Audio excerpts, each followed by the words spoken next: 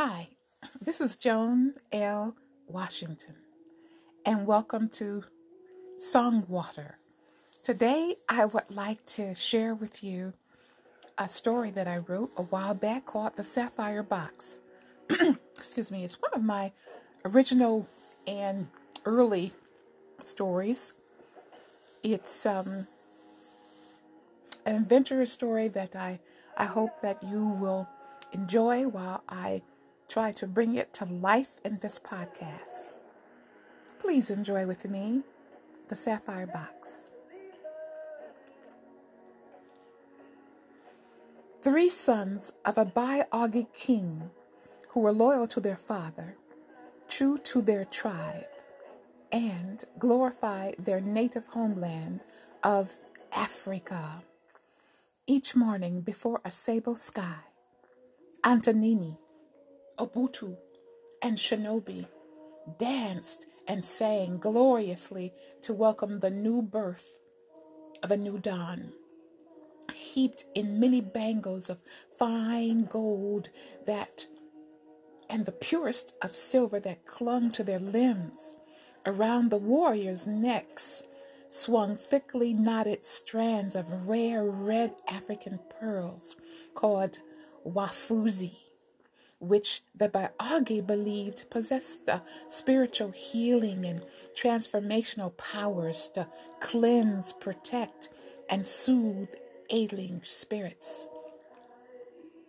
Their rhythmic jumps and twists fused with the rich harmonic perfection in their voices rose high over the boom, boom thunder of the talking drums to soar effortlessly into a sacred abyss of their ancestors.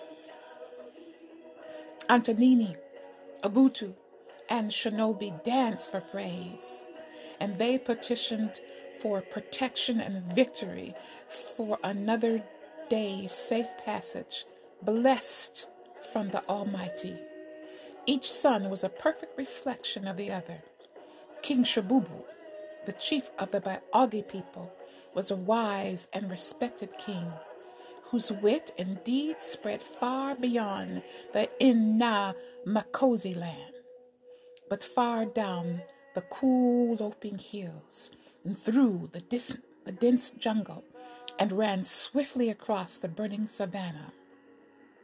To King Shabubu's good credit, he sought no favor in one particular son, but as sure as the next moon, he would have to choose from amongst his sons for a worthy king. And since there could only be one king, the task would be difficult. Just the thought of it brought a nagging ache to the king's heart. Within the Biogi village lived beautiful young maidens eager to be adorned with the title of first wife.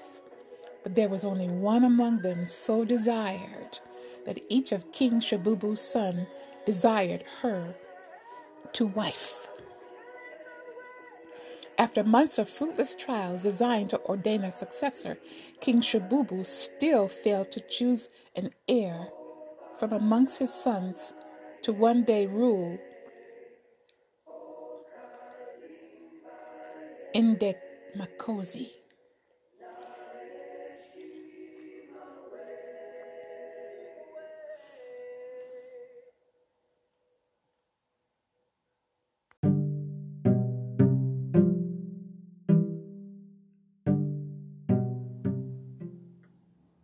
The Sapphire Box, Part 2.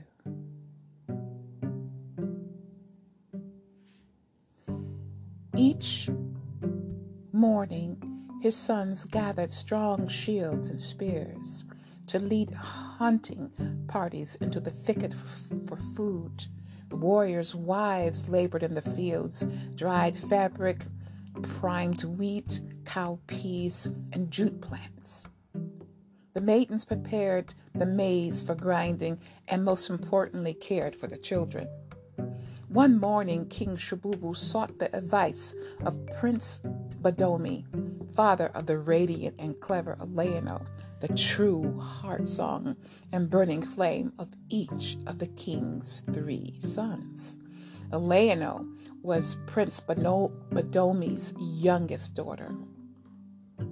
Badomi's tribe, the famous and furious Zumzaka, was captured and defeated 47 years prior to the fearless and invincible Baialgi warriors. The Zumzaka's gold, women, girls, lands, cattle, sheep, goats, all possessions, now spoils of war. In time, the Zumzaka people were given their freedom and married into the Baialgi clan, relinquishing all Zumzaka kinship. One day, King Shabubu woefully summoned Prince Badomi and shared his frustration. The insightful man listened with his ears, but saw through the eyes of his heart. After King Shabubu finished speaking, Badomi went straight away into a secret place in his hut. He returned sometime later with his huge black hands wrapped around 3 beautiful sapphire boxes. King Shabubu was utterly bedazzled by their flawless beauty, luster, and the strange way they seemed to magically change color in an instant.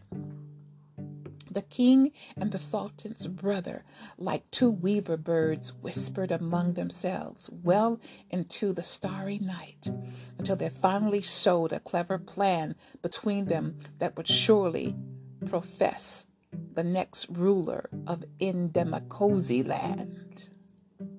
It was told King Shabubu took a hold of a peculiar sickness, so powerful. This sickness was not even in the transformational healing powers of the Wafuzi beads. It couldn't touch it. His son, Antonini, was summoned. A feeble King Shabubu whispered between labored breaths, telling the son of a rare herb that only grew in the cold amber waters of the dreaded man-eating Jinjin. He would have to travel far south to search in the sweet, healing, but deadly waters. Without delay, Antonini set off to bring back this herb. When he reached the Yellow Lagoon, feeling the warmth from his father's heart, he cut through the cold reservoir without making so much of a ripple. He plunged deep down towards its bottom. To his astonishment, he reached the bottom very quickly and discovered gaggles of tawny herbs. But there was something else hidden among the herbs. Why, it was a sapphire box. Quickly, without haste, Antonini pulled the herb and grabbed the box. Once on land, he opened the box and found a precious black ruby. Antonini's haste became tempered by the brilliant glitter of the jewel.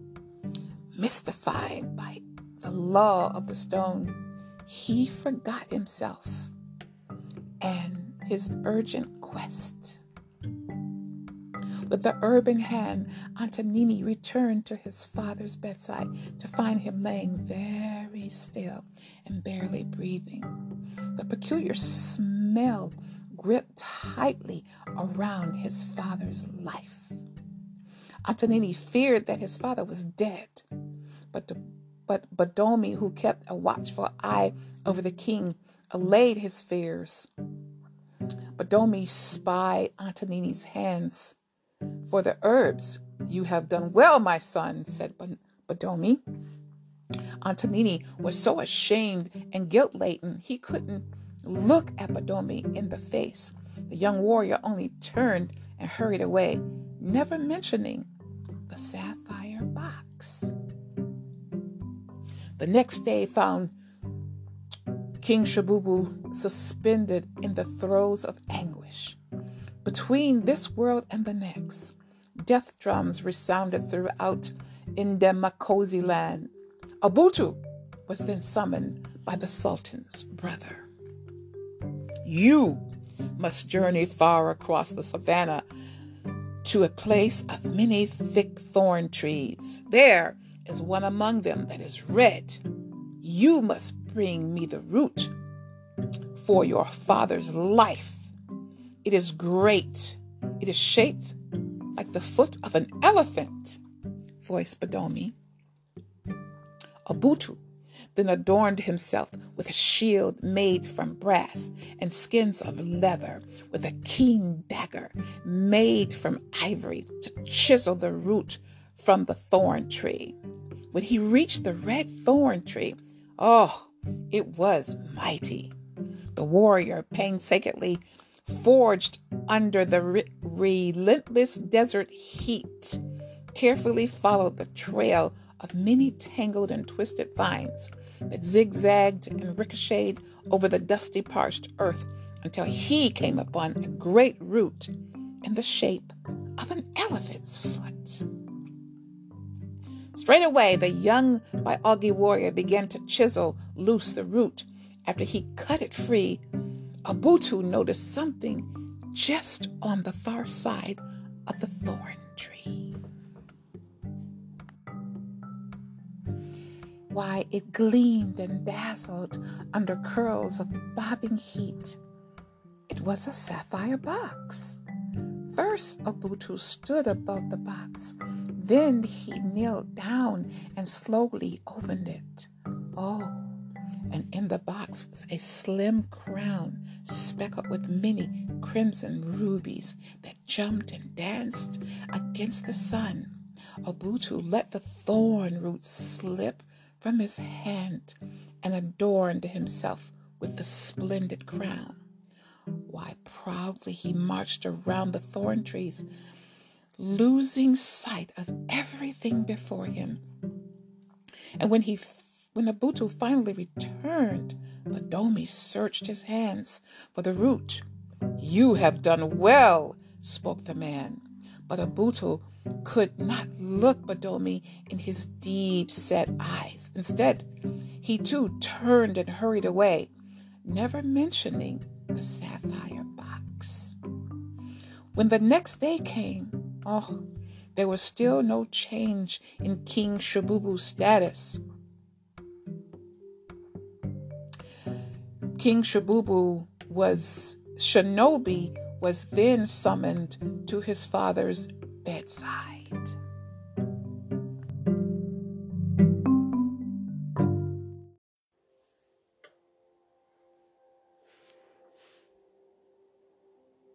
When the next day came, there was still no change in King Shabubu's status. Shinobi was then summoned to his father's bedside.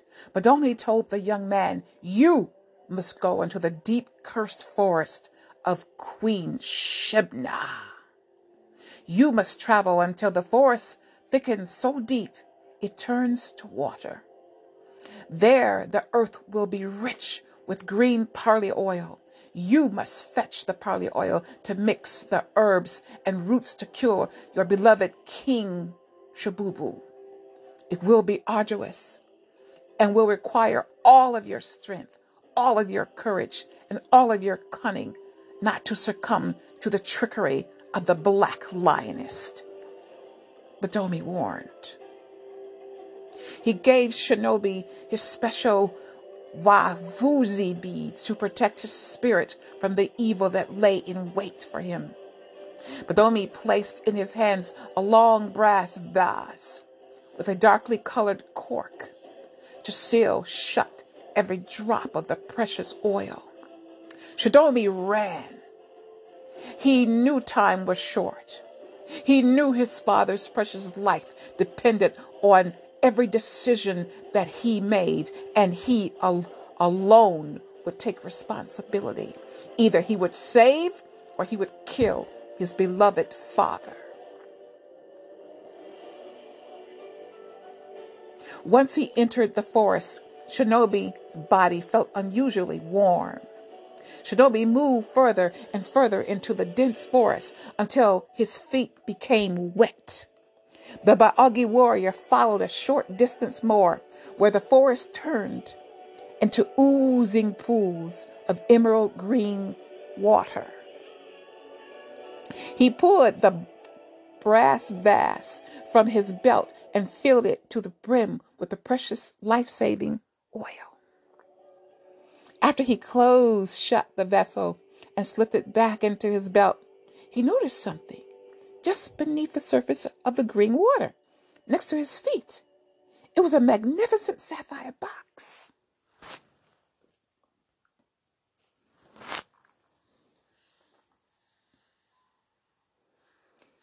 Shinobi scooped the box up and began to run, and he ran as fast as he could out of the emerald dense forest.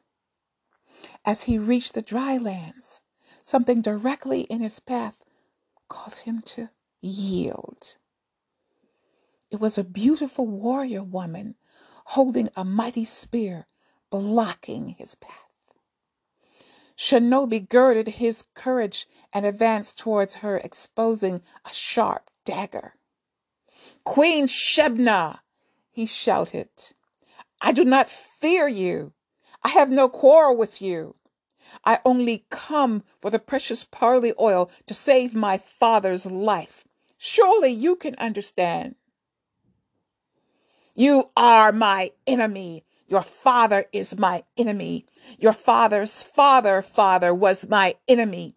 You should be wise to fear me, boy. You dare to trespass in my forest. My forest. You steal my barley oil to save your dying king. And you bring me nothing? No gift to bargain for your life? I am Queen Shebna. I rule here. This is my forest, not the Byaogi. This is not Nde land. Do you understand?" She scoffed. The raging Shebna grew and grew as tall as the trees into a fuming giant before Shinobi's very eyes. Without hesitation, Shinobi fell to his knees, humbled himself, and asked for forgiveness from the giant queen. Underneath his garment, he unveiled to the queen the splendid sapphire box he found only a few minutes earlier. "My father, King Shibubu of the Byaogi tribe, from the land of Nde Mekosi, presents this very fine gift to Queen Shebna. Please accept this gift as a token of our appreciation and the beginning of peace between our lands." Queen Shebna began to shrink down and down and down to human size again. Shinobi rose to his feet with his head still bowed and presented her with the fine gift. When she touched the box, it instantly turned to solid gold. The queen began to giggle with childish delight. She, so enamored with the box that Shinobi had given her, for the moment, of course, the dense forest opened up and pointed the warrior to a swift and shorter path back to his home. The Sultan's brother was so overjoyed when Shinobi returned. He spied his hands and found the vessel brimming, filled to the brim with barley oil. "Shinobi, you have returned, and with great haste. You have indeed done well. What have you found? I found a box, a beautiful box, but I feared to open it. My king needed the barley oil far more greater than I needed to know what exquisite treasure was in the box. But I sacrificed the box for the love of my king. I sacrificed the box for the love of Indamakosi land. I sacrificed this treasure for the one true love of my life, Aleano. You have done well, Badomi spoke again with admiration. And the man hurried away into King Shabubu's hut, leaving the young man, Shinobi, alone to reflect on his journey.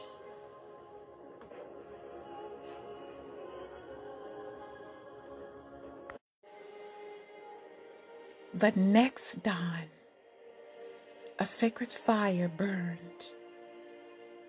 The three sons were summoned to the circle. And when they all arrived, much to their surprise, they witnessed their father before them in perfect health, joined by Badomi, the Sultan's brother. Both men's eyes twinkled in unbelievable joy. The king praised each one of his sons for their bravery and asked them about their quest. Antonini and Abutu gave little detail about their true quest and spoke nothing about finding a sapphire box. But when the king Shabubu asked Shinobi about his quest, Shabubu immediately spoke of finding a beautiful sapphire box and his encounter with Queen Shebna and how he gave up his treasure without ever knowing what was inside. And the king sprang to his feet and embraced his son. For the first time in his heart, he found a glorious favor. It was so beautiful. I wanted so desperately to present it as a gift to a maiden, father, that I have found to be my wife. She would be the first to know what spectacular treasure it held. And all eyes looked at Shinobi. What maiden is this? Questioned the king. Shinobi smiled down on himself and replied, Aleano, the daughter of Badomi, is a keeper of my heart. There was much rejoicing and shouting and planning between the king, Badomi, and the Baiagi tribe to celebrate for his newly appointed successor of the Indamakosi land. But jealousy and bitterness crept into the hearts and minds of his most trusted and much loved brothers, Abutu and Antonini. The once inseparable bond of brothers died horribly as the promise of love begins and ends painfully, leaving in its wake an irony beyond words. The seeds of rebellion soon spread to the forest of Queen Shebna. She vowed to use all her dark powers to finally control the lands of the north, that of her ancient enemies. They call the Baiagi in Indamakosi land. I really enjoyed that. It's been a long, long, long time since I read this story. And I hope you enjoyed it too. Thank you for tuning in to Songwater, my podcast. Have a lovely day. Bye-bye.